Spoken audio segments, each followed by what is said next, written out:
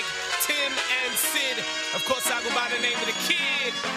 Famous. Wow. This here is the Tim and Sid Show. You are now tuned in, coast to coast, edutaining the masses. Sports entertainment. Yeah. It's about to get started. Sit back, enjoy the show in 5, 4, 3, 2, 1. Let's go. What's going on, everybody? It's Thursday, December 24th. Well, not for me, actually. I'm recording this so that I can get the day off and spend it with my family. Welcome to Tim and Sid. Tim McAuliffe here. Sid Cicero couldn't figure out the tech because, frankly, he's not very bright. Or he's lazy. Or he's just really smart and chilling on the couch with fries and gravy. You make the call. Christmas Eve, probably my favorite day of the year at the McAuliffe house. We used to open gifts on Christmas Eve because patience was not a virtue among the four boys growing up, and who wants to get up at like 5 a.m. anyway? So to all our friends celebrating, I want to wish you a Merry Christmas in these crazy times, and to everyone else, a happy holiday season, happy days off if you have them. To my friends who normally make this Chinese food in a movie day, let me suggest Die Hard, the greatest holiday movie of all time. Shout out Nakatomi Plaza. And hey, from all of us and Tim and Sid, thank you for the support. We really do appreciate you, the greater Toronto area, for all your love. Trust me, we feel it. And it was a big reason why, even during the toughest times this year, we never went away. This show, this station, we were right here. Because in tough times, true friends don't go anywhere. All right, let's go. We start this look back at an overwhelming 12 months, both in sport and out of it, with some of our favorite interviews of the year. And sometimes you don't know what you've got till it's gone. That seems like one of the themes of the year. Sports eventually did come back in some form or another for most, and we thank the sporting gods because, trust, a sports show with no sports is harder than my abs 25 years ago. In this look back, we are joined by Kyle Dubas and Mark Shapiro. Wayne Simmons returned home. Shout out the Borough of Scars. That's right. We caught up with the newest Maple Leaf as well as one of the oldest. Literally, Joe Thornton, who is excited to lend some guidance to this team full of young stars. And speaking of young stars, we hear from a couple of Blue Jays. Nate Pearson, who joined us just after making his Major League debut this summer. And Austin Martin, after being drafted 5th overall. Add Fred VanVleet, who jumped on the show fresh off of signing his new contract with the Raptors. And I think we got ourselves a little look back, kids. But we will begin with the Toronto Maple Leafs general manager. His name, if you don't know it, is Kyle Dubas.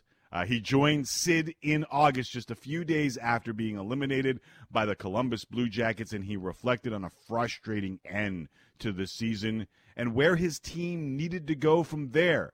It was a good chat. It was a long chat, and here it is. Kyle, to echo a comment Tim likes to say a lot on the show, and he means it, and I mean it, it's easy to come on when things are going well. I can imagine how raw the emotions still are, so thank you for coming on today, Kyle. We appreciate it. No worries. I often will say to our people here and our own family that exactly that. And it goes along with the media and press of doing this job that you can't only show up to it when you've won or when you're winning. It's equally as important when things are not as planned to be out in front and center and taking the heat and the bullets that are warranted. So thank you for having me. First question. We'll dive into the nuts and bolts of your team here in a second, obviously. Big picture, though, what you just experienced in that bubble, what the league put together, the organization in the bubble, the fact that all those tests were coming back negative, and the feeling to eventually go home. What was that like?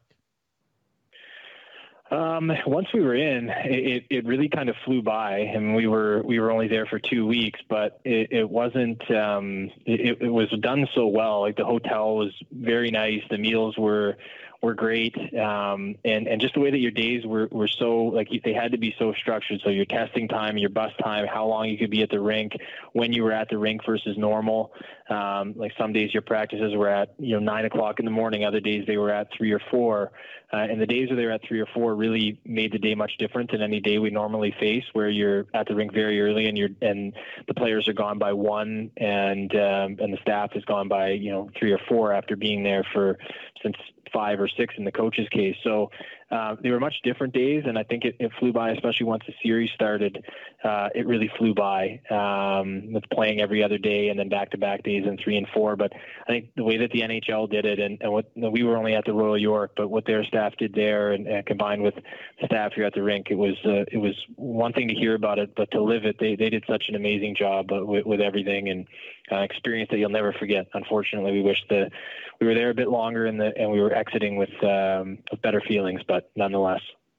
Kyle Dubas, Leafs GM, joining us here. So obviously, as you're mentioning, coming up short, first round qualifying round, it's not what you hoped for in your first couple of years as the general manager of the Toronto Maple Leafs. What do you think that you guys need to do and maybe be better at in order to fulfill your own expectations?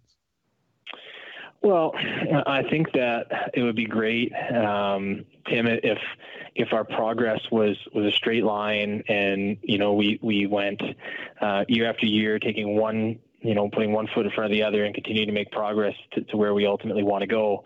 But whether it's with our team or others in our sport or different sports, it's often not that way. And I understand and get that.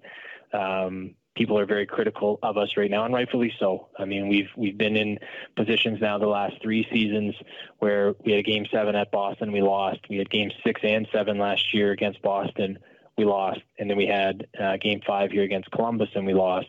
We're in a market that's extremely passionate, but that has millions of people following each and everything we do every day, and thus there's a strong appetite for media and all of those things that you can say that they're difficult when things are tough, because the pressure comes, the heat comes. But that's part of the thing that gives us the resources we have and allows us to be such a special place to live and play when things are going so well.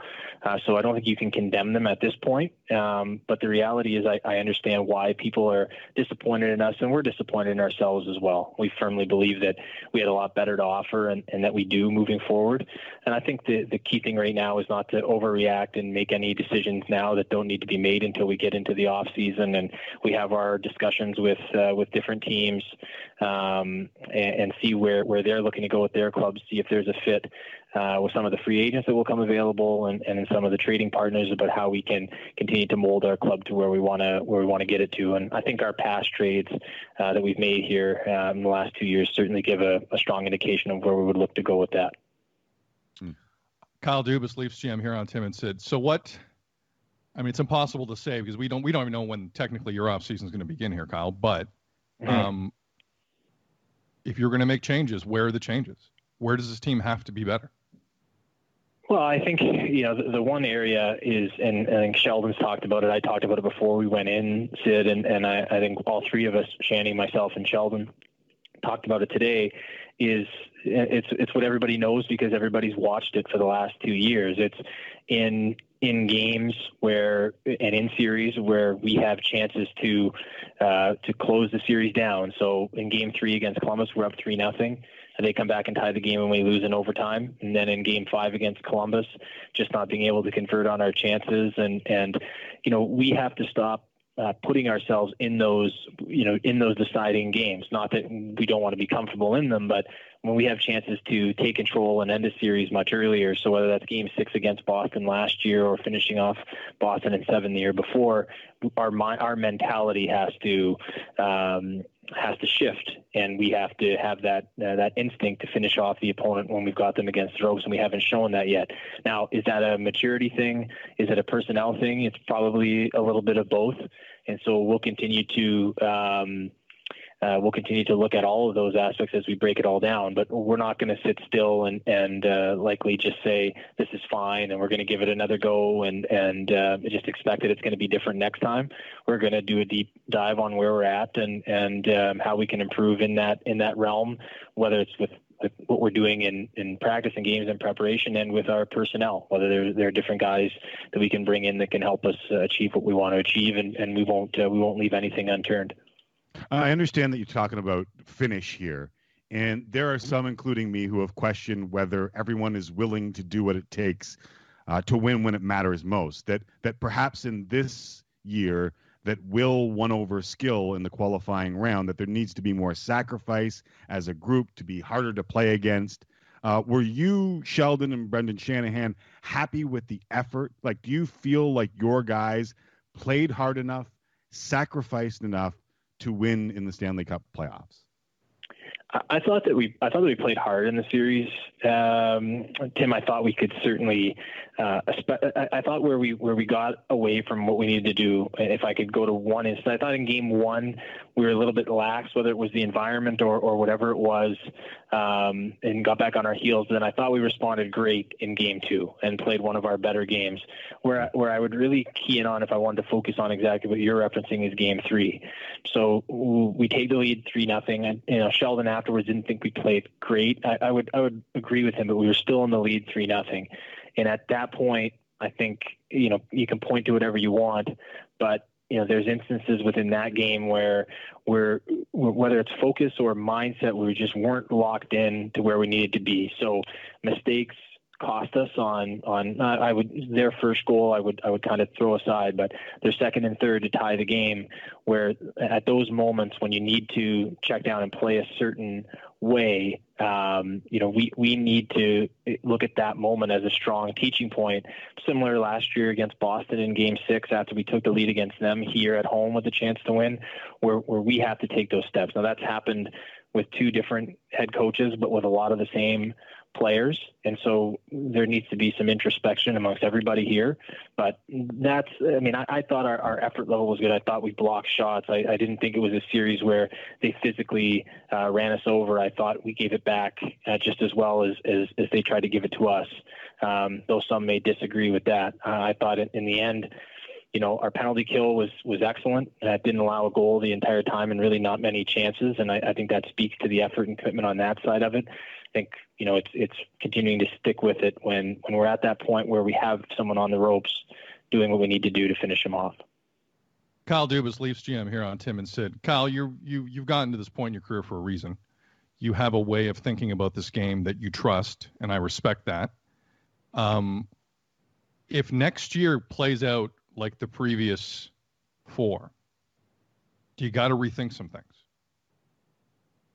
I think before getting to that point, Sid, I certainly have certain things that I value, but I wouldn't consider myself to be a really stubborn person on it. I always think that, especially for me, I don't have, this is only my second, at the end of my second year, going to my third year in this position. And it'll be my 7th year in the NHL. So it's not a huge amount of experience, relatively speaking. So I think, and even no matter how long I'm able to do this, I never want to be somebody that's transfixed in their thinking and never want our organization to be there. I think we've built our team based around, very high draft picks with very talented people. And now we're trying to fill out the rest of it to allow our talent to shine through at those key moments, like Tim's question alluded to. But I don't think that it will wait for another year. I think, starting right now, we'll start to evaluate where we're at, where we might have gone wrong, and adapt so that we're avoiding this exact question next year. I think it would be a disservice for me to the organization to not evaluate that now rather than to wait a whole other year. If we're in the same spot next year after doing the same thing, I think that'd be a really strong condemnation of the job that I had done. So I'm aware of that, and I look at it as the onus is on me solely to ask those questions of myself and try to correct the various things that have led us to fall short of our potential. Kyle Dubas here on Tim and Sid, Leafs GM. So Sunday happens, Kyle, and I don't know how much social media you took in, but I obviously was on it, and Leafs Nation did what Leafs Nation did. They were upset, and I saw some names tossed around about this person can't be back, Kyle needs to move that person, blah blah. I saw Mitch Marner's name come up, and Tim brought it up yesterday. I almost fell off my chair when I read that. Now, to be fair, and Mitch even said this today, he was not engaged at all in Game 1, and for the money and the cap room you allot him, that is unacceptable for you, Sheldon, and the franchise. I think we can all agree on that. But you're not trading Mitch, right? like, let's just settle this now for anyone listening, anyone watching, like that's an untouchable for you. Would you not say? I don't know where that. I mean, I'm aware of it because I've been asked about it today, Sid. I don't know where it came from, and where the negativity towards Mitch comes from. But if we're going to win here and we're going to have success here, Mitch Marner, his talent being one thing, but who he is as a person being the other part is going to be pivotal to us winning.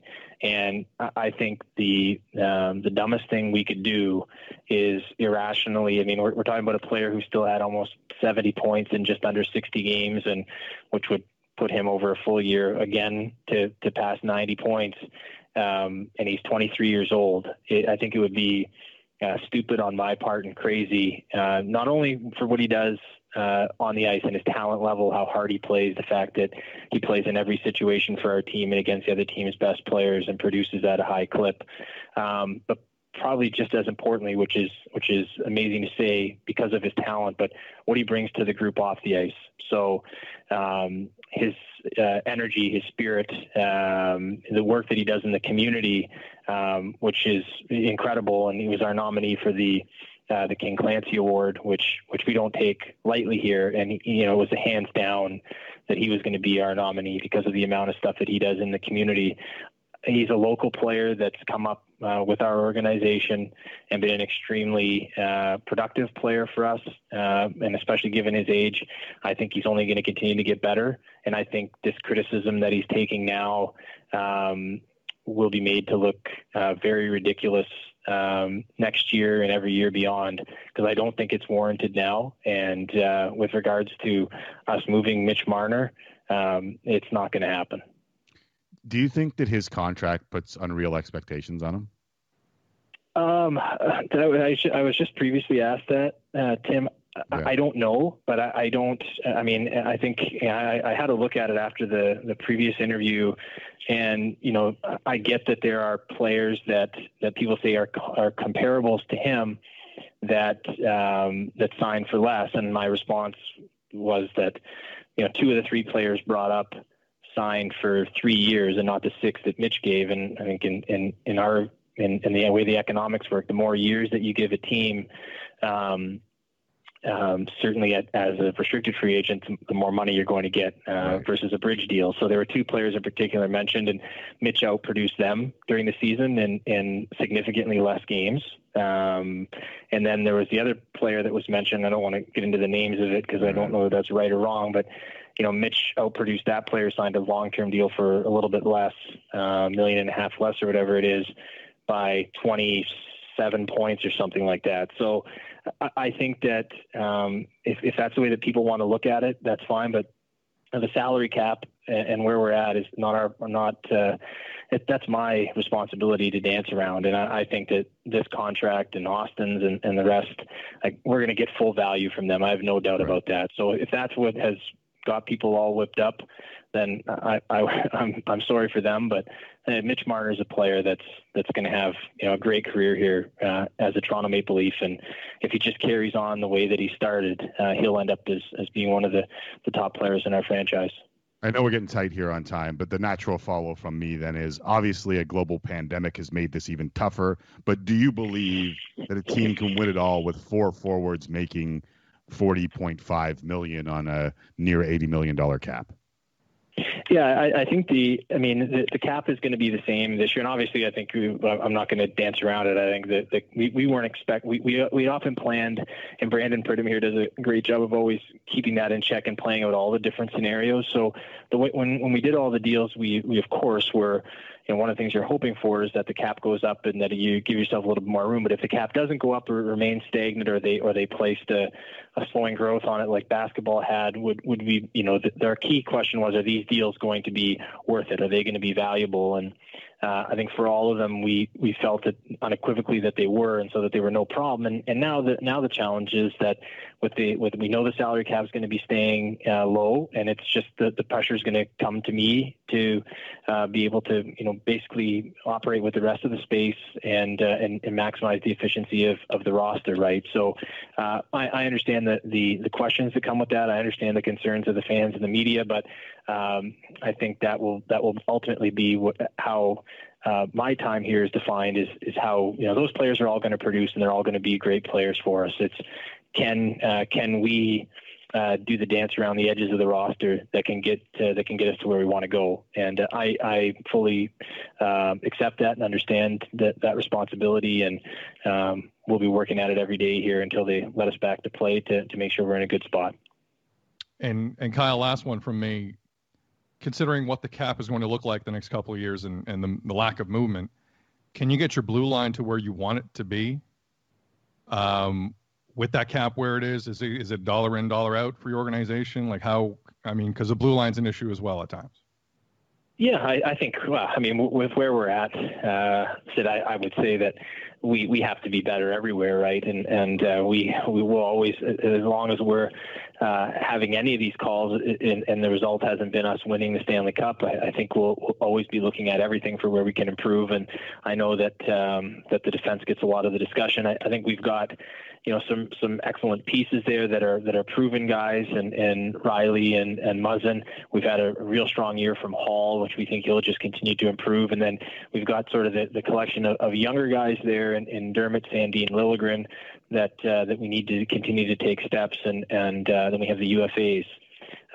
So there is some space there. We'll investigate everything that's available to improve the group in any position by a trade or free agency. And I think that the major benefit is that if there is something that fits and it's not a dollar in, dollar out scenario, I think the contracts that we have up front will certainly carry value in the league, even despite the economic situation, whether it's budgetary or salary cap wise. And so we'd be able to create space if we felt there was a tangible upgrade that can help the team. And myself and Sheldon will get to work on looking at all those options as the conversations with other GMs pick up here at the end of the week and into next week and all through the summer and fall. Well, despite some salary cap restrictions, he did make some improvements in a busy offseason for the Maple Leafs. We'll hear from two of the players he added, Joe Thornton, in just a bit, and after the break, it is Scarborough's finest. And there are a few. Wayne Simmonds, he's coming home, kids, adding some much-needed grit to the Toronto Maple Leafs up front. We'll catch up with him after the break. This is the Best of Tim and Sid on Sportsnet 590 The Fan. Welcome back to the Best of Tim and Sid. Tim McAuliffe here with you. Hope you're enjoying your Christmas Eve. And thanks again to Kyle Dubas for joining us at a frustrating time for him. Toronto's a tough market. And let's be honest, it's not always easy to answer those questions. And speaking of tough and Toronto, Wayne Simmonds is a Maple Leaf. We put it all together as Simmonds joined us in the fall to discuss his decision to join his hometown club. Wayne, welcome to the show, man. Growing up, who was your favorite Leaf? First of all, thank you for welcoming me to the show. I'm happy to be on and obviously speak with you guys. Awesome. Growing up, I'd have to say my favorite Leaf was obviously, well, I know I say obviously, but Matt Sundin. That guy was all time. Nice.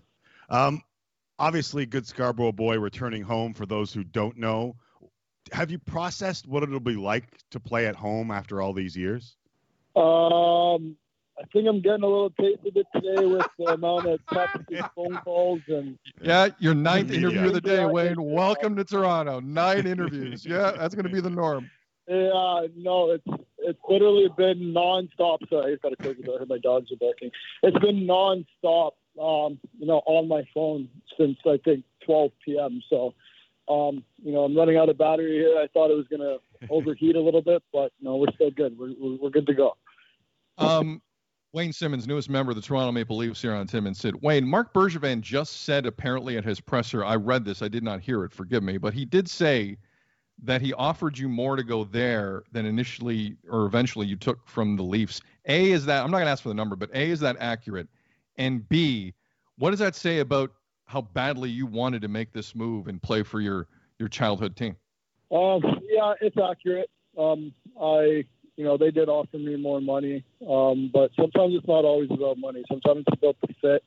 It's about your family. And for me, obviously, coming home, I got a lot of people here, friends and family, and everything like that. So, I always said to myself, me and my wife, if we ever got an opportunity, to where we could, play at home, we'd like to take that opportunity. So, it presented itself this year, and, we jumped all over it. Wayne Simmonds joining us here on Tim and Sid. Some of that has to do with the team that you're joining, I'm assuming. How close do you believe the Leafs are, and where do you think you can help them? I think they're extremely close. I said it earlier, in another interview. I think the skill on that team is second to none. And I think where I come in, I bring that physical aspect of veteran presence. I've been in the league a long time, so I know what it is to, carry yourself professionally on and off the ice and, in circumstances. I realize the market that Toronto is and, everything that it comes with. But like you said, first and foremost, I think it starts with the product, that the Leafs put on the ice and, getting a chance to slide in that lineup, and to become the best player I can. I think this is, the perfect spot for me, positionally wise. So that was obviously a huge thing. And then I think second of all, you look at, your living conditions. And I'm from Toronto. So there's nothing that's ever going to surprise me about this city. I know it inside and out. I'm just going to tell you right now, I am going to teeth your functional toughness that you used on Hockey Central. I don't know if you remember how you described functional toughness, but that will be a straight teeth from Uncle Timmy for a long time. Yeah, I may have said teeth. Oh, he said teeth. He said teeth. No, that's exactly what he said, Wayne. You're picking up what he's putting down. You said teeth. No, that can go on still. So, tell the man. I know that's just something that I was always taught this. I found, the last couple of years, obviously I haven't, been at my grades for, some different circumstances, but, I keep saying it to teams, I'm not coming here to be a hired gun. I'm a good hockey player as well. It's not like I'm just going to come, and fight the whole world. But at the same time, I'm not afraid to fight the whole world, but I'm a hockey player first. And, that stuff just comes with my game. And I think that's just an extra, added, dimension that I can bring as well. Wayne Simmonds, newest member of the Toronto Maple Leafs here on Tim and Sid. But Wayne, I think everyone kind of runs to the fighting. I don't even think it's about that. And if I read this fan base properly right now, and Tim, correct me if I'm wrong, I could count, I believe, on one hand, the amount of scrums I witnessed during a Leaf game last season, and I'm not kidding. I just think the Leaf fan base on in a one certain hand, way. I'm telling Wayne, I'm not even making that up. On one hand, the pushback, the scrums. I'm not talking a fight, but you know what I mean. Just to let the guys know you're there after the whistle. I'm not going anywhere, and I'm big. And it's not like they don't have big guys, but there's a lot of skating back to the bench with this team. I anticipate things may change a little bit in that specific regard with you. I'd say, yeah. I'm a no-nonsense type of guy. I'm not going to put up with anything. I think I start with, protecting my teammates. First and foremost, if I don't like what I see, I'm going to intervene, and I'm going to make it a point to let you know that if you're going to continue to do that, you're going to have to pay for it. I'd say there's going to be a few more scrums, but like you said, it's not always about fighting. I think it's just sometimes it's about showing up. Sometimes it's about, playing with that physical edge, whether it's, face washing a guy or making sure you're finishing every single body check, and just playing through the body. Those things are, I think they're huge when it comes down to playoffs. And, as you get later into the season and things like that, you grind down your opponents. And, I think that stuff is very necessary. There's a lot of talk about toughness, and it's understood. But if it's limited to one or two guys or it's buried in the bottom six, it's hard to assert yourself. Have the Leafs and Kyle Dubas and Sheldon Keefe talked to you about the opportunities that you might have to move up and down lines? Because I remember a day when Wayne Simmonds was scoring a lot of goals in the NHL. Will you get that opportunity in Toronto? If I'm playing at my best, yeah. I think there's an understanding to where, I know where I am, where I'm coming into this team and, how I feel about myself, and it's about performance right now. Regardless of if I sign with the Maple Leafs or if I sign somewhere else, it's a point in my career where I got to show that, I deserve it and I can earn it, and I got no problem with that. I think that's how it should be. You come to the team at the start of the season, and you got to earn what you get. So I'm completely fine with that. I have no problem earning what I'm going to get, because I'm a confident person, and I know what I can bring to this team. And, I'm going to do everything, within my power, to help improve this team. And you just said something to where you said about toughness. It is about team toughness. And by me being added to this lineup, I think, it may help guys, bring that out of guys more so, because, you have someone there that's willing, to go out there and fight on your behalf, fight on the team's behalf, and, to stand up for guys. And I think that makes, guys play a little bit bigger than they usually do. Yeah. So I think that's something I'm extremely excited about. And, and obviously just putting on the blue and white, it's crazy to even think right now. I'm still kind of processing. Wayne Simmonds joining us here on Tim and Sid, and I know that you're a proud Scarborough guy. I'm a Victoria Park and Lawrence guy, technically Don Mills, but my 7-Eleven was in Scarborough.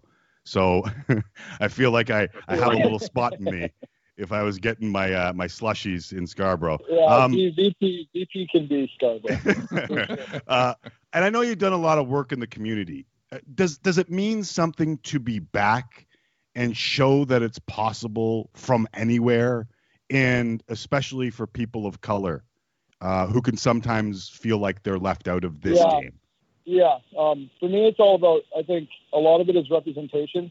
You can't be what you don't see. And, for me, I was lucky enough to have guys like Kevin Weeks and, run hockey camps, and Anson Carter would come, and help out. And, we had a bunch of, black hockey players who were counselors, who were obviously in between the younger players and the older guys, that were playing major junior and tier 2 and things of that nature. So when you see something, that somebody who looks like you doing what you ultimately want to accomplish, it makes you want to work that much harder, because it is a possibility.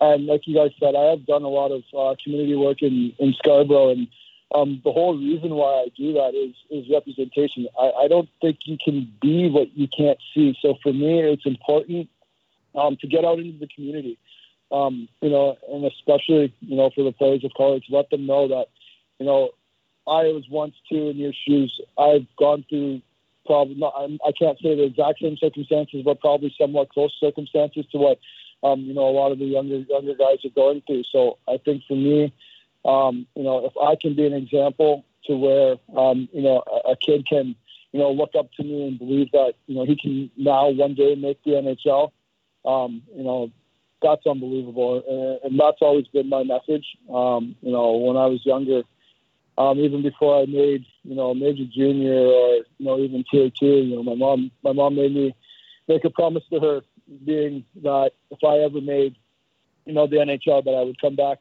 and I'd give back to Scarborough, because Scarborough gave so much to me. So, I live by that. I'm going to continue to live by that. And, hopefully some kids out there will see me and see what I'm doing, that look like me.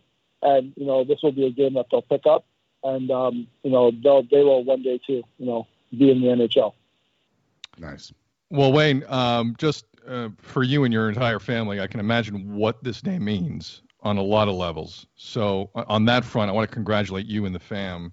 And on behalf of a lot of Leaf fans thank you. Who've been really kind of earning for this type of signing, you are most welcome to them. Yeah. And I stay safe. Things are kind of crazy still, as we know, especially in Ontario. Stay safe. Enjoy the day. Yep. Soak it in. Well deserved. And let's talk again down the line when we're your 9th interview of the day on that day. All right. Sounds good to me, guys. I appreciate you guys having me on, for sure. Thanks again to Wayne for joining us. Coming up after the break, another homecoming of sorts. We're going to chat another new Leaf, Joe Thornton. It took a while, but the St. Thomas native is playing on his first Canadian NHL team. Jumbo Joe! Next, you're listening to the best of Tim and Sid on Sportsnet 590 The Fan. Welcome back. This is the best of Tim and Sid. I'm Tim McCallum.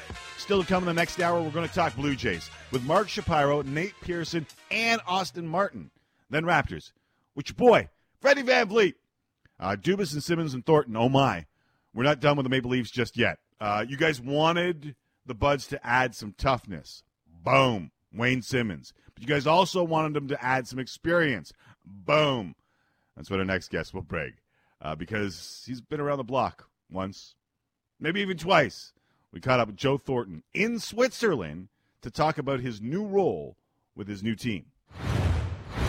I'm always interested when people who haven't been Leafs for a while come into the Maple Leaf experience and have to do a lot more media than they've normally done. As a 41-year-old, like, how was it alarming how much media you've had to do since making the move? I think at 41, I've kind of seen it all, so it wasn't really a big shock to me. Fair enough. So it is, it is what it is, and I'm just happy to do it. We had a discussion on Friday when the news broke about whether this is an I'm going home move or this is my best chance to win a cup move. Like, how do you see the decision that you made? Probably, 1%, mom and dad Right. being able to come, and 99% hockey. I think this team, it's a motivated group. It's a young, hungry group, and I think it, has Stanley Cup potential. But, really it's going to be day to day. We can't look at the outcome right now. We got to go day to day when this whole thing starts. Joe Thornton here on Tim and Sid. Joe, February 24th of this year, which seems like 8 years ago, but that was the last proper trade deadline. Was there a feeling this might happen then? Well, obviously you said what you said to the media, and there was a feeling that you were yearning for another shot at the Cup. Yeah. But were the Leafs now in hindsight? I think we're safe to talk about it. Were they close? Were they making a pitch from what you heard? Well, I think since probably 2017, they've been seeing if I'd come to Toronto. So I don't think it's necessarily just the trade deadline, but I think it's been a few years now. They've been knocking at the door, just seeing if I'd come. So it's just to be here now, it's great. We're on across the country, and there's a lot of fans outside of Toronto. There are a lot of non-Leaf fans who are just making sure that you realize that this group hasn't won a series yet, and it's been a few years in Toronto. Like, I know you keep saying, I have to represent the entire country here, Joe. Like, when you watch this team, do you feel like they're better than they've been able to accomplish thus far? 100%. Yeah, I realize what's been going on there in Toronto. I've being in the West Coast, we get to watch a lot of the early games. So I've watched a lot of their games over the past, little while, and I know what's up. But, I really, truly believe, this is a really good team, a lot of great pieces, great goaltending. It's going to be a fun experience, but it's a very deep team, and it's going to be exciting. Joe, what will your role be? Because that was another part of this conversation Friday. We were all just kind of, forgive us, Joe, you were a bit of a talking point in this country on Friday. Oh, yeah? How do you see yourself after talking? I know it's initial. We don't even know when the next season's starting, but after talking to Kyle and Sheldon, how does Joe Thornton envision Joe Thornton's role on the Leafs? Yeah, we'll just wait kind of and see in training camp, where Sheldon puts me, to be honest with you. But I'm getting some games over here in Switzerland. It's been great. I played my first game the other night. Going to shake off some rust over here for the next month or how long it takes to get back there. But, just help out as much as I can. And I talked to Patty Marleau. Patty Marleau said, great group of young players. They're, willing to work, willing to listen. So just whatever they need, I'll be there for them. What was the toughest part of leaving San Jose? Well, it's been home for 15 years. That's where my kids grew up. I got two kids, 10 and 7, so they're going to miss their buddies and their school there and things like that. And the fans have been so great to me. The organization's been great to me. So, there's a lot of things I'm going to miss about it. Joe Thornton here on Tim and Sid. What did Patrick Marleau tell you about what it's like being a Leaf? Loved it. Yeah, he loved it. He said, first-class organization. They treat the players great. Anything you need, they really look after their players. And I almost went with him, like I said, a couple of years ago, and it just didn't transpire. But he had nothing but great words to say about the whole Leaf organization. So it seems like you got some pretty impressive consigliere here. If you ever watch any mafia movies, when you lean on someone for some input, the consigliere. You got Patty Marleau, and then we heard Joe Montana. Like, how did that come about? And how did Joe Montana help you make this decision? No, I've met Joe, a handful of times just being out in the Bay Area. And we have a really good mutual friend. And he said, hey, I was talking with this mutual friend about it. And he said, hey, you got to talk to Joe. And so, I gave Joe a call and we talked for about, 20 minutes about him, leaving the Bay Area and going to KC at the end of his career. And I was just picking his brain a little bit, and he was gracious enough to give me his opinion.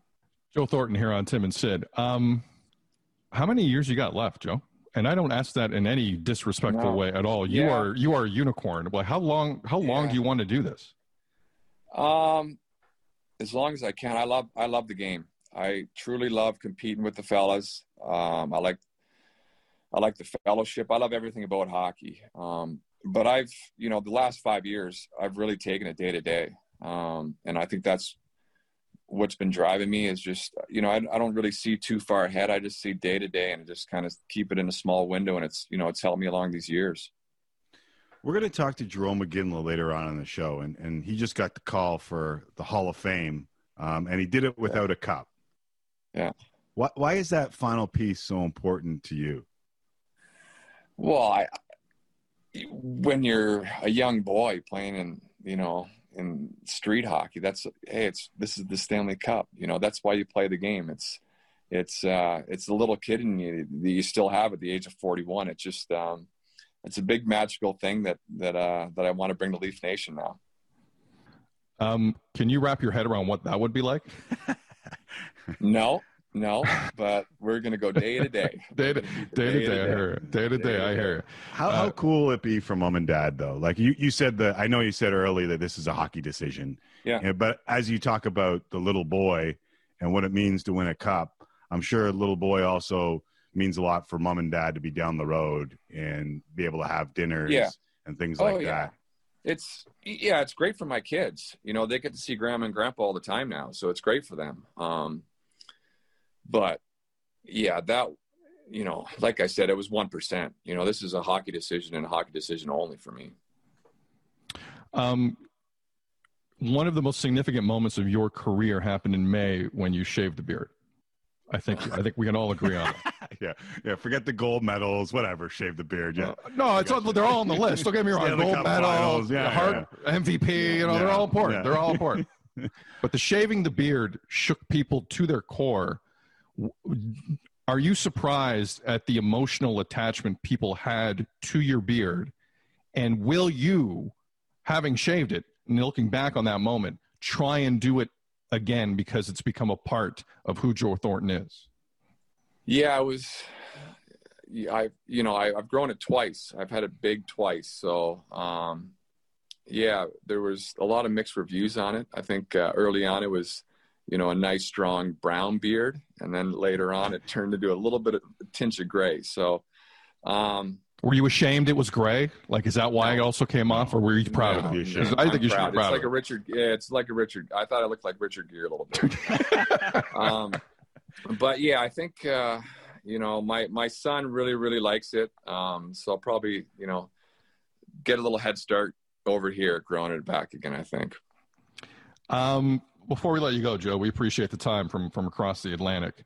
There's a lot of focus on the Cup with you, obviously, because you've had such a good career, such a great career. We often don't talk about what you're most proud of. What, in the hockey world, what are you the most proud of in terms of the things you've accomplished?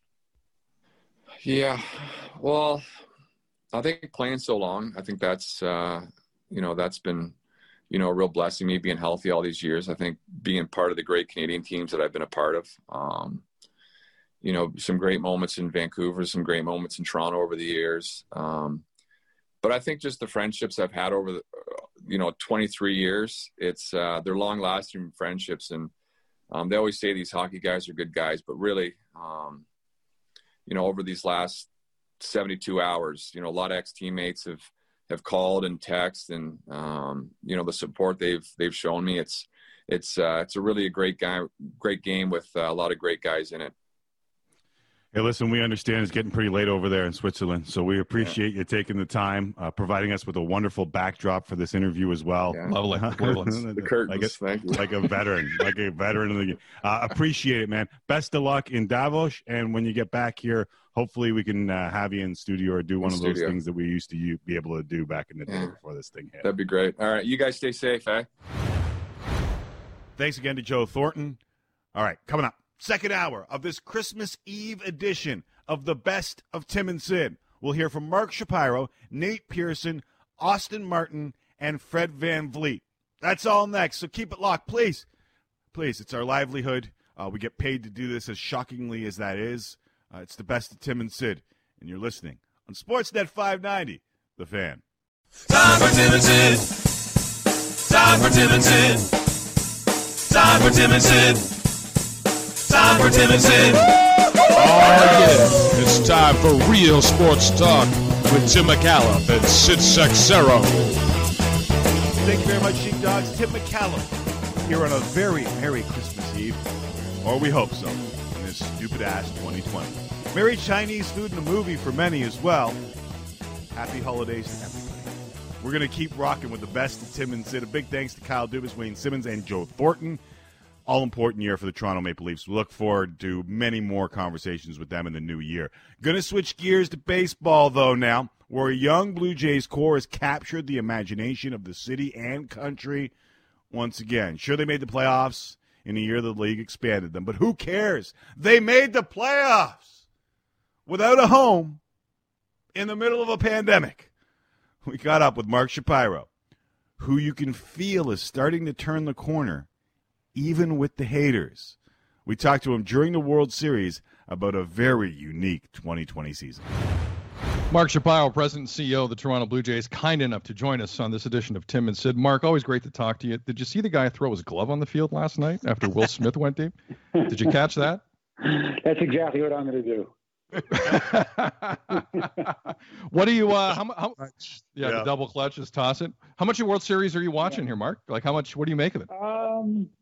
I've watched a lot of the playoffs, probably more than I normally would. It's always kind of something where if we're not in it, the two things would get me to watch it. One would be someone I'm very personally tied to. In this case, Dave Roberts and Kevin Cash are both guys that I have great relationships with, and a lot of the Dodger organization and Rays organization I've known and appreciate. So in this game, when you worked in it long enough, you pull for people, not teams.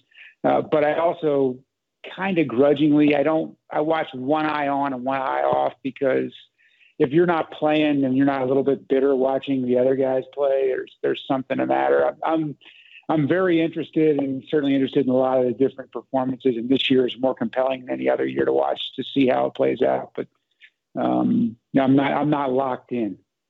Got it. Understood. And it sounds like we were talking about the ratings. It sounds like a lot of people aren't locked in, but there's a lot of extenuating circumstances this year, especially as to why that wouldn't happen. And those ratings are across the board in every single sport. Not just, I think it's for a lot of different reasons. There's not one reason. And it'll be interesting to see if that's the case next year when we get on a more regular cadence for the other sports. I don't think it will last. I think we're still a continent that loves our sports and loves our teams. And I still feel that passion and avidity is there.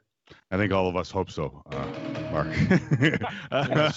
It's safe to say we all do. We'll all be throwing our gloves in the field. Yes. Listen, 2020 has been an unbelievably tough year, especially for leadership. And I'm not saying it because you're on the line. Said it a couple of times over the last little while. Have you been able to do much reflection, or because of where we are, is the focus still on what needs to be done now? Well, first of all, let me say that it has been an extremely tough year, but certainly not tougher on me than people who have lost jobs, people who have lost income, around sports, and the challenges of leading through this. While they've been many, and the uncertainty most of all, none have been more challenging or more difficult than recognizing not just the fans that it impacts, but the people who rely on us for their living, both directly and indirectly. So while it's been tough on me, I certainly don't feel like it's been toughest on leadership and on me. And as far as reflecting, no, I mean, not my nature to do that. My nature is to put my head down and keep trying to manage and lead through it. I think that one thing that, whether it's, from the day we left Dunedin in March 14th, and then almost every day since, it's been a lesson in kind of understanding that you can't control very much and you have to adapt as you go. and that you've got to stay consistent, you've got to stay positive, but you've also got to stay flexible because the uncertainty is the only constant in what we've dealt with. Mark Shapiro, Jay's president and CEO here on Tim and Sid. Mark, yesterday in another conversation with the media, you mentioned that you're going to present your budget to Rogers, and full disclosure, all three of us work for Rogers. You're going to present your budget for next year in about a month. In your mind, that's a fascinating meeting from my perspective. Do you go into that meeting and say, you know what, I'm going to swing for the fences, to hell with it, the worst thing they can tell me is no? Or do you approach the board more tactfully, considering everyone's taken a haircut here and we all know the situation we're in? How do you approach that meeting? Well, I was hoping you guys could run an on-air poll and just approach it and just use that as my okay, thank you. No, listen, if that meeting was standalone in presenting kind of a recommended budget, then I don't think we'd get very far. But that meeting is in reality an extension of a plan that we embarked on 3 years ago. And we started to see some tangible and objective progress in not just this past year, but I think with the elevation of our organization and our prospects, and then seeing those guys transition, seeing them handle adversity and challenges and show the toughness they showed this year. So supplementing, continuing to do what we did with Ryu and other transactions last year, and really at the deadline this year with zero revenue and a very tough environment, that is ultimately what we will be presenting and proposing. But the dialogue has been consistent between both leadership at the corporate level of Rogers and Edward Rogers, who takes a personal interest and is invested in the team, and the support and encouragement to continue to progress, to continue to supplement and build around our core young players has been consistent. That has not, I'm not expecting any surprises when I walk in there, but we need to be prepared, and we need to make sure that, we present, the realities of our business challenges along with our excitement about our baseball situation and circumstance. If you aren't playing in Toronto, how much does that hurt that bottom line? Well, we've looked at a range of scenarios. I'm choosing to be optimistic while planning for all scenarios. I can just say there's scenarios playing in Toronto that are as bad as not playing in Toronto at all. So it really has to do more with kind of two or three basic things. One, the border, that's the basic hurdle. After the border, it's, where are we from a social distancing? And it all gets back to public health. And I'm going to tell you this, we've been deferential of public health from day one. There is maybe no place that's had as good a leadership and guidance at a local, provincial, and federal level as Canada and Toronto. We will continue to be deferential, because there are things far more important than sports and baseball, and we'll react off of that. But those are the things when I'm thinking about how we plan. It's a variety of kind of, is the border open? Is there a vaccine? Has it been widely distributed? Is it being taken? There's a variety of scenarios that would impact our revenue. We've run all those. We've talked to a lot of different people who are going through a similar process in and out of sports to try to come up with a best guess. But that's what it is. It's a best guess like anybody else. Mark Shapiro, Jay's president and CEO here on Tim and Sid. Mark, I've never played baseball in April in Buffalo. I would anticipate that can be a little hairy weather-wise from day to day. Very happy. I'll take the pass on that. But I'm sure that's one of the scenarios you're obviously looking at here is if you can't start the season in Toronto, and forgive me for trying to go down this road of complete unknowns again, because you don't know either, but is it more realistic to think if you have to start the season outside of Canada next year, it will be in a more southern climate? Is that fair to say? Well, let me just say this, that the minor league situation and circumstance is also uncertain at the moment. Will there be minor league baseball? If there is, what will that look like? I think we've got a plan around, if there is minor league baseball, that would take out those facilities. I think a lot of the work we did last year will serve as a foundation for the work we do moving forward. But again, particularly on a public level, not to tell you that we're not doing work behind the scenes. I'm going to stay positive and optimistic that we'll be playing in Toronto because there is literally no place else we want to play, and every place else is a distant second to being in Canada and in Toronto. Mark Shapiro, President and CEO of the Toronto Blue Jays, joining us here on Tim and Sid. Well, we'll try not to walk down the road of the unknowns too much, but I think you understand that fans want to know, or at least want to have an idea of what the future could hold or the options of the future. On the field, however, we've talked about how good a year it was for you and the team. To see the steps forward again, what do you guys need to do on the field to continue that forward progression? What do you need to see? Yeah, so I mean, some of it is natural progression of young players. Like, Ross and I were talking yesterday, and like we clearly, we have two very clear areas of need to improve, and that is our defense and strike throwing. However, if you look back at the history of even Hall of Fame players, defense is one area that does improve as players settle in and mature. There is just some natural transition so I think the natural progression and development of our players at the major league level will help some of that defense. In addition, we probably need to add or supplement some players. There are multiple ways we can go about doing that. So I'll let Ross lay that out as we go through the off season. And certainly we need to look at, not walking as many people, because that makes it extremely difficult on your fielders. It makes it difficult on your run suppression. So I think those are the biggest areas. We could get better in every area, like every team. And I think ultimately it's always just, how do you score more runs and prevent more runs? That's how you get better. But I think what's most encouraging is the traits and attributes of a championship team: toughness, determination, perseverance, not taking excuses, finding ways to win, believing in themselves, being great teammates. Those things were on display this year, combined with real talent that allowed us to outperform most people's expectations, everyone's expectations except for their own, to be honest with you. Yeah. So we'll continue to build off of that foundation because that's real. It wasn't just 60 games. That's been evident over multiple years. It's been evident over championships in Vancouver, Dunedin, New Hampshire. And I think it's evident if you could just be around these guys, whether it was when we were in normal spring training or when we were back in training here, to be around them is to feel their belief in each other and their belief in their ability.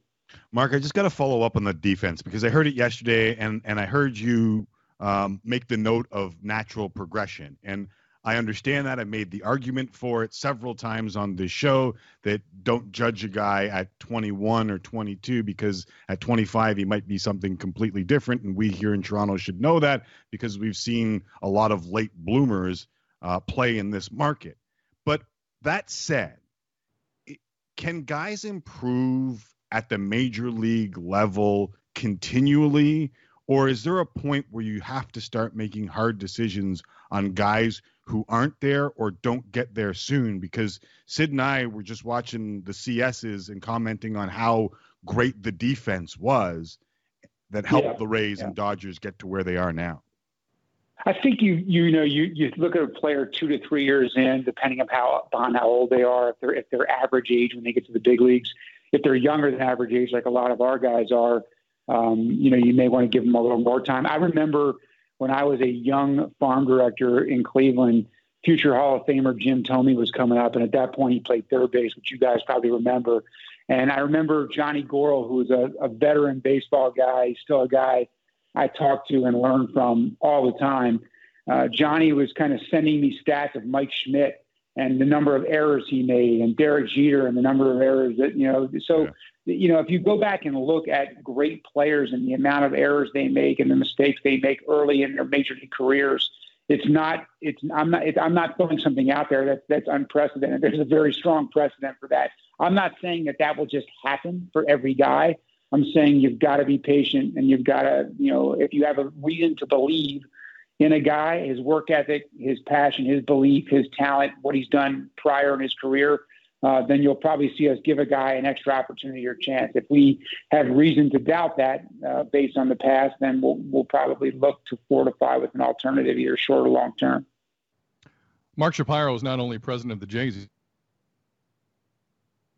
Sid freezes every once in a while, Mark. I'll just talk for there, once. Yeah, he freezes. It's a digital freeze in the basement. I had such a good question, too. I was ready to go. It was suspenseful. It was a suspenseful comment. I was waiting to hear what else I had. So forgive me to both of you. Take two. What I was saying was Mark is also a member of baseball's competition committee. And there were some rules. Sorry, that's where I was going with this. I have a request and then a quick question, Mark, before we let you go. The request, as a consumer of your sport, we're both fans of baseball. Please keep the runner on second base and extras. Please do not lose that. I don't need to see 15 innings in July. I don't need it, and it's good for the roster as well. Okay, good. It's good for player health. Yeah, I mean, I think again, those things have to be negotiated with labor with the union, but. More than anything, it was just great to see some open-mindedness. And, we always walk that balance in baseball. It's the most traditional of all sports, which can be a great thing. But we can't be resistant to being open-minded about how we can improve our game. And I don't think those extra inning games serve anybody. And they actually end up causing injuries and impacting teams for 2, 3, 4 weeks at a time based on the hangover that you get from playing them. So I think that one was a big success. The 7-inning doubleheaders I'd like to see continue as well. I'm not sure. I kind of like the strategy in the shorter game, and I like what that did for our pitching as well. So it'll be interesting to see which things we keep. Obviously, those need to be bargained. But you are in the room where it happens. So just to put a bug in your ears, sir, I think it would be great. And also quickly, Mark, I saw a report how the DH in both leagues won't be in play next year. Is there anything you can say on that? Because I was a fan of that as well. I got to be honest. Yeah, I think that'll be approached again. The CBA is up. Our collective bargaining agreement with the Players Association is up at the end of next year. I think that's going to be. I do think that some universal rule is forthcoming. I'm not sure which way it'll go, but the players will have ultimately some say in it. I'll note your poll of one on the and ensure that vote is tallied in the competition committee the next time I'm in the room. Listen, I feel like we could talk baseball with you for a long time. Really appreciate your time, but we've run out of it. Thanks for doing this. No problem. Let's do it again when we're in the heart of winter and we need some light. Yeah, we might need some help down the road. Thank you. Thanks, Mark. Thank you. Okay. See you guys. Thanks again to Mark Shapiro. And coming up after the break, we're going to chat a little more Jays. One of baseball's top prospects graduated to the big leagues this summer. His name is Nate Pearson, and Blue Jays fans should really be pumped about his future. As well, Austin Martin, the Jays' highest draft pick in 23 years. You'll hear from both of them next. This is the best of Tim and Sid. And if you're wondering where Sid is, he didn't want to do this, and I didn't want to hear him female dog and moan. So I just did it myself. This is Tim and Sid. Sportsnet 590 of the Fan. Welcome back to the best of Tim and Sid. Tim McAuliffe wishing you and yours a very happy holiday season. Thanks again to Mark Shapiro for joining us as always. Now, there's tons of excitement for the Blue Jays in these parts of town. And it would seem as if the best is yet to come for this version of the team. So let's take a look into the future. First, here's our conversation with fireballer Nate Pearson. Nate, what will you be watching this weekend, man? You're going to be a fan like the rest of us. Yeah, man. Thanks for having me on. I'm going to be watching some baseball with the boys here in D.C. when we're chilling here for the next couple of days. What was it? I mean, people here, and I know that you guys have been in Washington the entire time, but people here have been talking near nonstop about your debut and how well the Jays came out of the gate. Let's talk about your debut for a second. What was it like to get out there and make your first big league start and do it the way you did it? You know, it was a dream come true. You know, not being able to have my family and friends in the stands stunk a little bit, but you know, I felt all the support. I knew that everyone was watching and everything, and I just wanted to give my best shot to show the Blue Jays fans what's coming in the next few years with this young group we got. Nate Pearson of the Jays here on Tim and Sid. Nate, correct me if I'm wrong. Forgive me. I've been wrong a bit lately. Your family was at a hotel in D.C. Just a few blocks away watching. Is that where they were? Yes, they're here in town. They're watching from the hotel. And what was it like seeing him afterwards? What was that interaction like?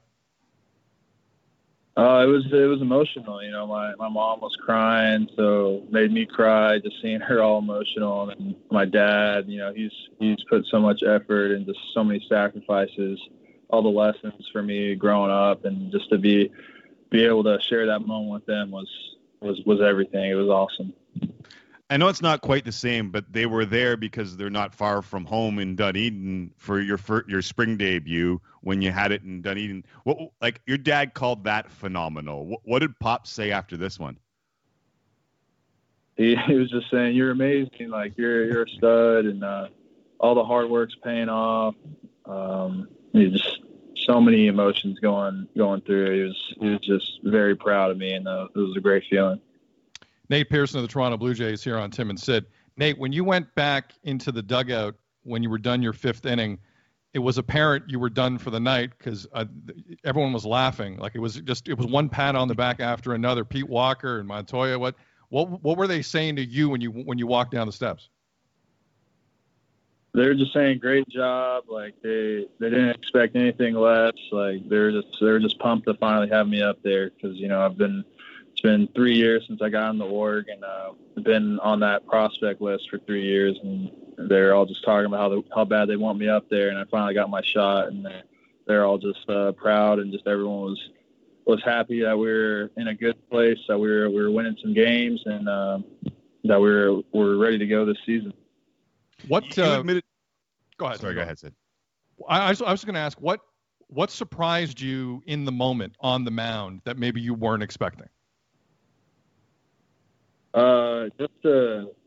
Just taking the moment to realize I'm pitching against the reigning national champs, you know, like the World Series champs, and Trey Turner, my first at bat or first guy I faced, and it's just like it's Trey Turner, the shortstop, you know. So it's like it's not in the minor leagues anymore where you don't really know the guys you're facing, you know. So every guy that came up there, I've heard of and knew of, so it was pretty cool. Nate Pearson of the Toronto Blue Jays here on Tim and Sid. Nate, I was watching MLB Network for most of that day leading up. And every time they brought you up, first off, it was in glowing terms. And secondly, they mentioned 103, 104 in every sentence. It was Nate Pearson. He can hit 103, 104. How tempting was it for you to get out there knowing full well the baseball world knows how deep you can reach in terms of speed, to pull out like a 103 and just give everyone a bit of a show? Yeah, you know, so I knew I probably wasn't gonna be able to hit that famous number like I did in the past, just because, you know, fresh into the season and still kind of building up. But you know, I just wanted to show off my secondary stuff, man, because like I'm known for my heater, my fastball, and it was good in my debut, but what I really showed is that I can pitch, man, and I can throw with my slider, I can throw my changeup, I can throw my curveball, I can throw everything at these guys, and that's kind of what I wanted to show. It's funny you talk about that a lot. Does it affect your mindset when so many people just want to talk 103, 104, and you know, as a kid that grew up loving baseball, that pitching is more important than the 103, 104, even though the 103 and 104 is real nice to have? Like, does it alter your mindset? Like, I'm a pitcher, man. I'm a pitcher. Yeah, you know, so when I got into the minor leagues, I was still like crazy about velo, and like I still am. Like I love that I throw hard. It's a big part of my game. Yeah. But once I got into the pro ball, I realized like I can't just throw hard. Like I gotta be able to pitch, and if I want to be a Hall of Famer, I gotta get some secondary stuff that's just as good as my heater, and that's what I pride myself in. That's what I worked for, and so I want to kind of not eliminate the stigma of just like, oh man, he goes hard. Like I want people to say that, oh man, he's so gross, he's nasty. Like you've seen that slider, you've seen that curveball changeup. Like I wanted them to be talking about my whole arsenal, not just my heater. It's funny because you mentioned Hall of Fame. If I want to be a Hall of Famer, I've been so impressed with your mental game. I've heard stories being told about your mental game. Like, is that the goal? Do you realize how good you can be? Yeah, I mean, I know I have a shot to be great, And the way I think about it, the way my mentality is so good is because I know the opportunity that I have, and I'm not going to blow it. I'm not going to do anything stupid. Like, I'm going to focus on my craft and just try to get better each outing and do everything I can to keep learning and not be closed-minded and always adapt and change my routine when I need to, just not get so fixated on one outcome or one routine and just get comfortable. You got to keep pushing the limits. You got to keep striving for greatness. Nate, I think it's gross that you just said, I need a secondary Hall of Fame pitch. Like, that's, I'm glad Tim kind of focused on it, because I think that's what separates, and Tim and I talk about this all the time. That's not the mentality a lot of 23-year-olds have. I mean, we've seen enough 23-year-olds coming through the majors. They're like, they want to stay in the fourth spot. They want to be in the rotation for a while. They want to prove. You're telling us you have a different mentality about what you can do in this game than some other young kids. Yeah, I mean, I guess I just understand the opportunity and the shot that I have. It's if I have a 10 to 15-year career, I want to make the most out of it. I'm not going to be able to throw hard and be able to pitch my whole life. I got a limited opportunity here in the next decade or so. So I'm trying to make the most out of it, just seize the opportunity. Again, a huge congratulations, Nate, on Wednesday. I know there's a lot more to come from you, but that was a big moment with your family not far, and a lot of Jays fans were really excited over that. We appreciate the time. Let's talk again soon. Thanks, man. Thank you, guys. Thanks for having me on. Thanks again to Nate Dogg. Can't wait to see him back on the field very soon. Now, here's another one of Toronto's players of the future. Austin Martin. He joined Donovan Bennett and Sid in the summer after being drafted 5th overall by your Toronto Blue Jays. Austin, welcome to the show, man. How you doing? Yeah, I'm good. How are you guys doing? Pretty good.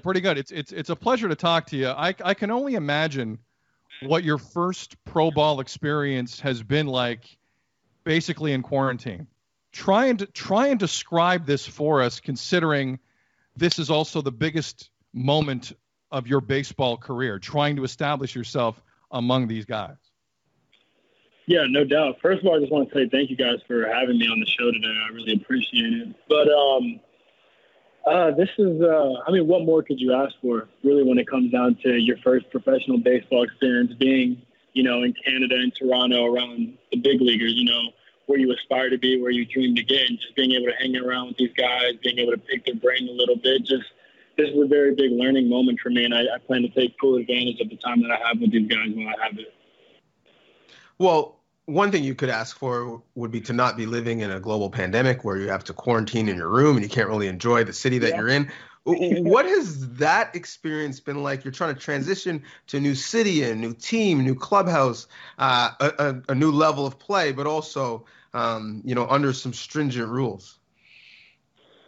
This pandemic has kind of made a little whirlwind of craziness for everybody in all aspects of life. So, of course, I knew coming into this that it would be a little different, a little unorthodox. But, at the end of the day, I think this transition has become a lot easier just because of how welcoming everybody has been so far in terms of the players, the staff, just the people here have been so nice and so friendly. So it's a lot different knowing that, I can't leave my room. It's just hotel to the baseball field. But at the end of the day, I'm happy and I'm really enjoying my time here. Austin Martin of the Toronto Blue Jays here on Tim and Sid. Who's taken you under his wing, Austin? Who are you gravitating towards? I know there's a lot of young people around you, but who are you gravitating toward? I wouldn't even say it's one particular person. Like I said, as everybody in this organization has just been so welcoming, I've been very impressed. I feel at home. With only being here 4 or 5 short days, I feel at home and I feel comfortable already. So I wouldn't say it's necessarily one person that I'm gravitating to directly, but as the group as a whole has been very welcoming and allows me to just, indulge myself in the group and become, a part of the team. The one person that people have made some comps to, because this is kind of what we do, has been Bo Bichette. And it's not just because of the flow or the bat speed. It's because of the relationship that you have with him and his family. What's it been like to be close to him and see him go to work every day? It's been awesome, honestly. I mean, not even Bo within himself. I mean, obviously, yeah, he does things at a very high and elite level, but I would say the same for everybody here. There's just been so much that I've learned just from watching from afar, just seeing how these guys operate, their mentalities, how they come in and get their work done and stuff. So it's just been a great learning experience. Do you like the sightlines at Rogers Center? A lot of fans hope you like the sightlines at Rogers Center. Do you like the sightlines at Rogers Center? God. This stadium and this city and this country has been beautiful so far. I've been nothing but impressed. I've heard a lot of different opinions on what your best position is in the field. What do you think your best position is? Just on the field in general. I don't know. You put me on the field and I'll play and I'll perform. It doesn't really matter necessarily what spot. Wherever I'm needed is where I'll be, and it's where I'll play. Because there are guys, I'm sure you played with enough of them in your short career. If they're not in one specific spot, they're thrown. You're telling me you're not that kind of player.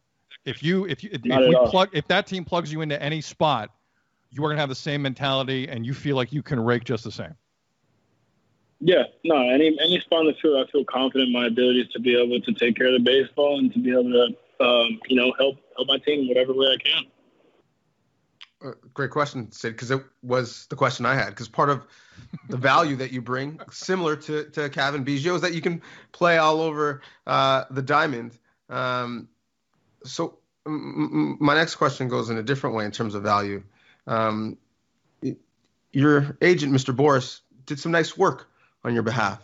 When you see what you're making in your above slot, what's the first purchase? Like, what's the first thought? Are you waking up in a brand new Bugatti? Is Aston Martin going to be an Aston Martin? Like, looking for the digital dash? Like, what is the purchase that you're like, okay, I'm doing this first? Well, for one, Aston Martin is not trying to go broke after he signs. That is one thing.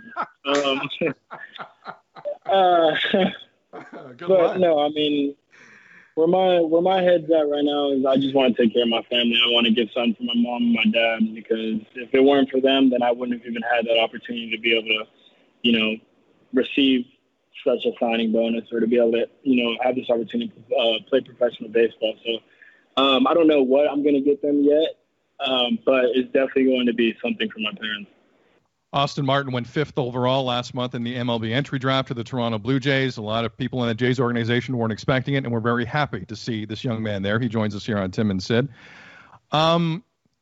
If I were to have talked to you a week before the draft, Austin, and just asked you flat out, what do you think of the Jays? What would you have told me?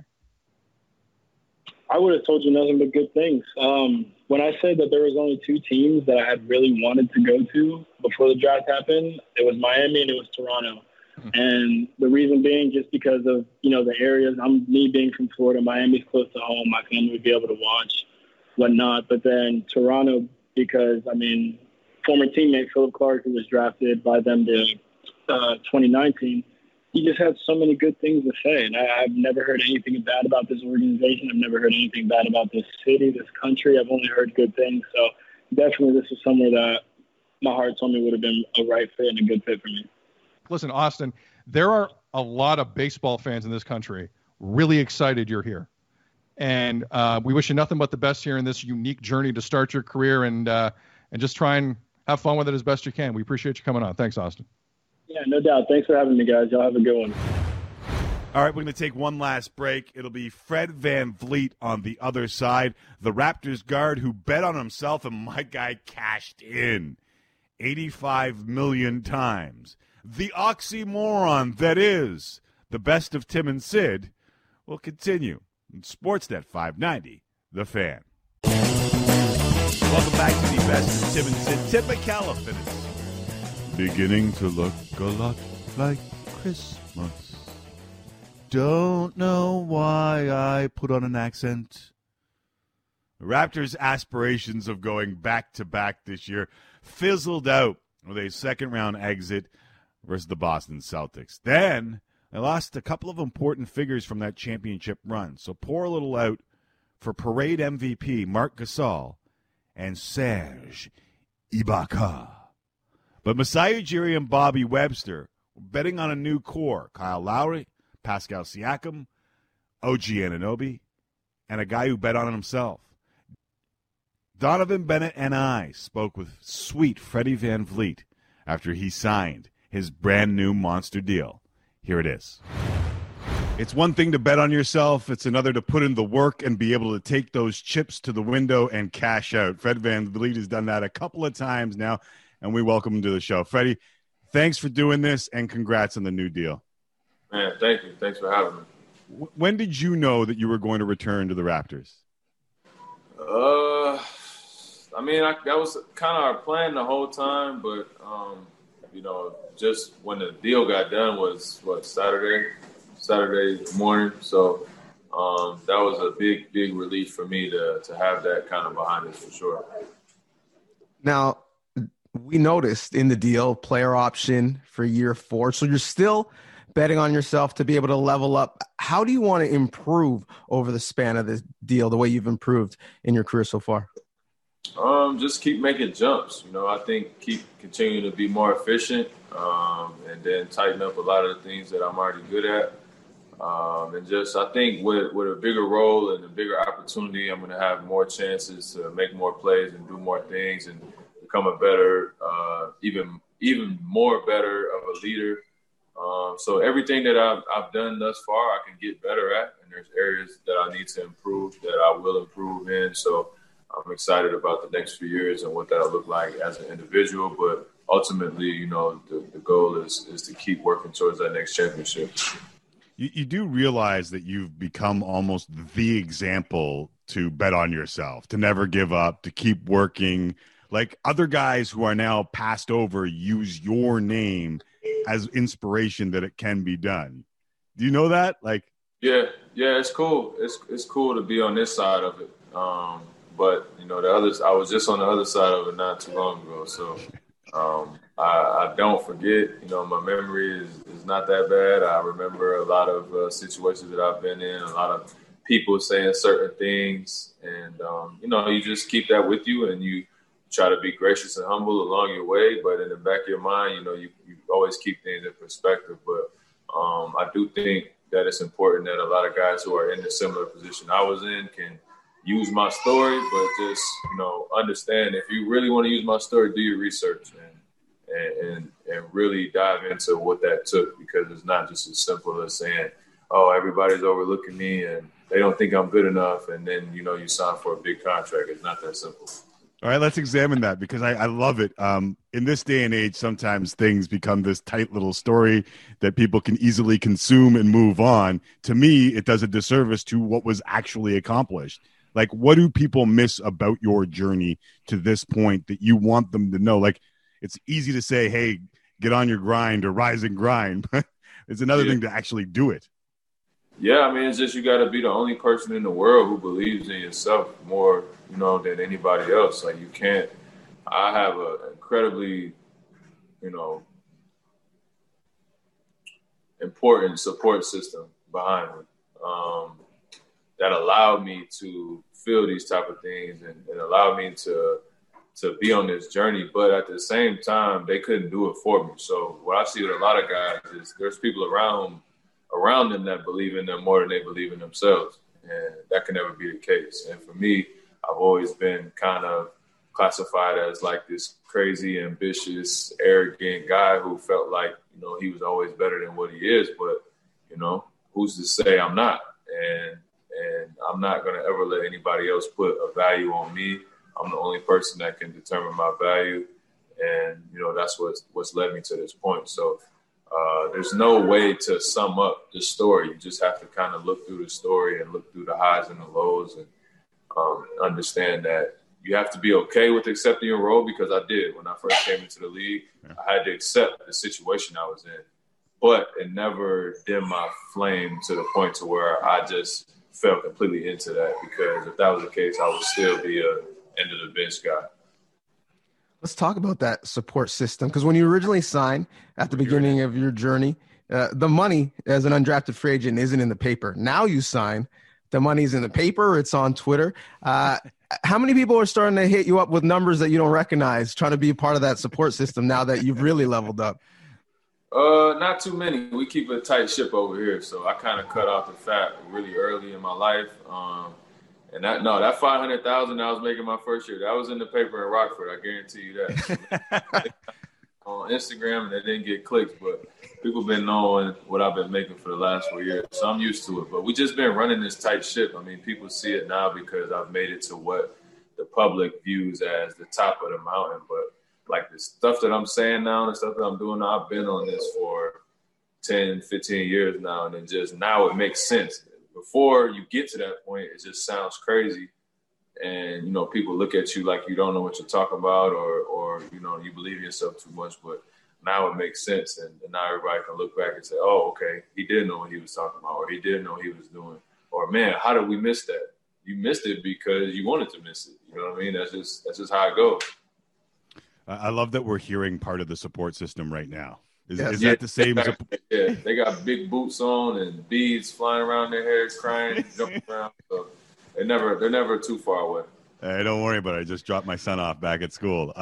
So let's talk about this because I when you bring up the support system, obviously family, friends, people who work with you, people who have worked with you along the way, and teammates. And Kyle Lowry had a pretty cool Instagram post when the reports of your signing came out, and he talked about the blood, sweat, and even the broken teeth among that post, and then talked a little bit about the man that you have become. What is Kyle's support meant to you, especially when you're drafted? He could be looked at as the guy who had the spot you wanted. Yeah, I mean, that's my brother, man. It's hard to put into words. I think that what he's speaking to is more so the relationship, and I try to tell people this all the time. Like, when I came into camp, Kyle didn't know me from a can of paint, and, he showed me the respect. But I also demanded my respect as well. So when we had our interactions, I think he saw just how I was on it as far as my character and my play and the way that I was, moving. And I saw that he was open to me a little bit, and I just knew I had to take that and run with it. So, I tell people all the time, my first day at camp, I thought I was trying to get to the gym, early. Kyle had already been in there for an hour and a half. And then, he comes up to me and says, here, Rook, carry this bag for me. And I'm like, all right, shit, I'm in the NBA. I'll carry all your bags if you want me to. Like, I don't, but now that I'm in this position, I see guys that don't do that. There's rookies that come in that don't want to do their rookie duties. And it causes a rift, between the players. And so I say all that to say, if I was coming at him like this is the top guy, I got to cut his legs off from underneath him, I wouldn't probably be in this position I am right now.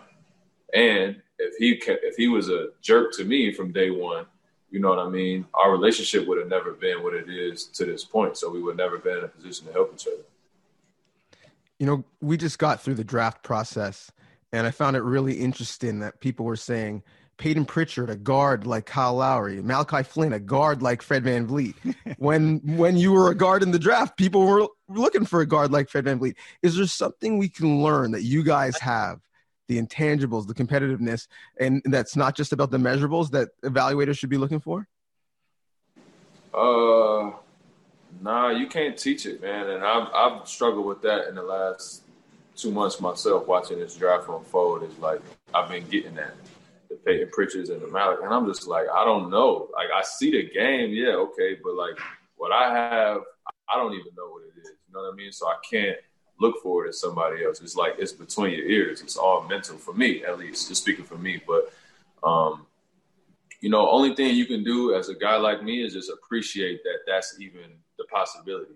And I spoke on it a little bit earlier. Like, I don't think some of these kids would have been getting drafted if my story doesn't go this way, because they would be looked at in a different light. Guys like me weren't appreciated when I was coming out. So here we are 4 years later, and these guys are getting drafted, and now I'm a player comparison on draft night, which is like the funniest thing in the world to me, because, I went undrafted. So you just appreciate the journey and kind of, how things have changed so quickly, and the way that the NBA changes. We all know it's a copycat league. So I think there's a lot of teams looking for the next Fred VanVleet or the next Kyle Lowry and saying, how do we not miss on guys like that again? Yeah, without a doubt. It's a great point. Speaking of the business, how tough is it to say goodbye to Serge Ibaka and Marc Gasol? It's tough, man. It's tough. Those are two of the better bigs in the league and have been for a long time. Unbelievably great people and friends and brothers to us, and just having that veteran presence in the locker room and on the plane, and just, having that advice and people to lean on when you need it, keeping things fresh, keeping things in perspective. Obviously, we won a championship together, so that bond is lifelong. So it's tough to see him go. You understand the nature of the business and how those things go. So we wish him the best, and I just can't wait to put both of those guys in 100 pick and rolls and double team them and be annoying and foul them. So we'll miss them. I'll miss them more as people than I will as players, but man, we'll probably miss them on the court for sure. Now, I know you, and I know now that you have the money, you're not going to forget about the movement, and you were really outspoken in the bubble about the Black Lives Matter movement. And so as we move forward to a new season, what can the organization who's been out front, what can the league and the players do to kind of keep that conversation going? Continue to raise awareness. I think I kind of shifted my focus once we decided to resume play. And once I learned some details about the league that, I won't speak on publicly, I kind of shifted my focus away from the pretty, the words on the court and the words on the jersey, all the symbolic gestures. Like, let's get to the real work and let's see what we can really do. So I'm doing work in my hometown like I always do. I'm going to continue to try to find work to do, in Toronto, and maybe, we'll find some stuff to do in Tampa. So just put your boots on the ground and get to work and make real change. I'm working on a couple scholarship programs. So things like that's long-term effects. I'm not a politician. I'm not a social activist. And I think that for me, I'm not going to act like one because it gets clicks on the internet. So I just want to shift my focus a little bit away from like the broadcasting and the mainstream effect of saying those things on TV, because it just becomes null and void, and the people behind the scenes that are making real changes are laughing at us anyway. So let's see how we can get real change. And I was just on the phone. Larry called me yesterday, Mr. Tannenbaum, and those are the interactions that I want to have. Can I speak to him like I speak to my brother or my dad or my mom, and ask him for things, and he respond? All right, that's changed. Like, get him on the phone and let's make some real things happen. It's funny, as soon as you said boots to the ground and do some real work, I thought that's what got you where you are in life, period. It's a great way to put it. We've always enjoyed the conversations because they're real. Whatever the topic has been, and this has been no different. Thank you for the time, and come back on the show whenever you want. All right, brother. Thank you, guys. All right, a big thanks to Fred VanVleet, Austin Martin, Nate Pearson, and Mark Shapiro, as well as Joe Thornton, Wayne Simmons, and Kyle Dubas for joining us this year, and everyone who took the time to speak to us here on Tim and Sid. 2020 was a crazy year, and we can't thank you enough for tuning in. Hopefully, as an escape at times to everything that was going on in the world, in all seriousness, we are both remarkably proud that we stayed on the air, like the rest of this station, through the worst of times. Doing a show from the kitchen and the closet, because as cheesy as it sounds, true friendship isn't only about being there when it's convenient. It's about being there when it's not. And this station, honestly, appreciates that you invite us into your car, your home, your smartphone, and your Alexa, and your, all right, you get it. We appreciate it. We've got one more look back for you on New Year's Eve. I'm Tim McAuliffe, and this has been the best of Tim and Sid. And from both myself and Sid Sixero, we wish you all a very Merry Christmas and an amazing holiday season.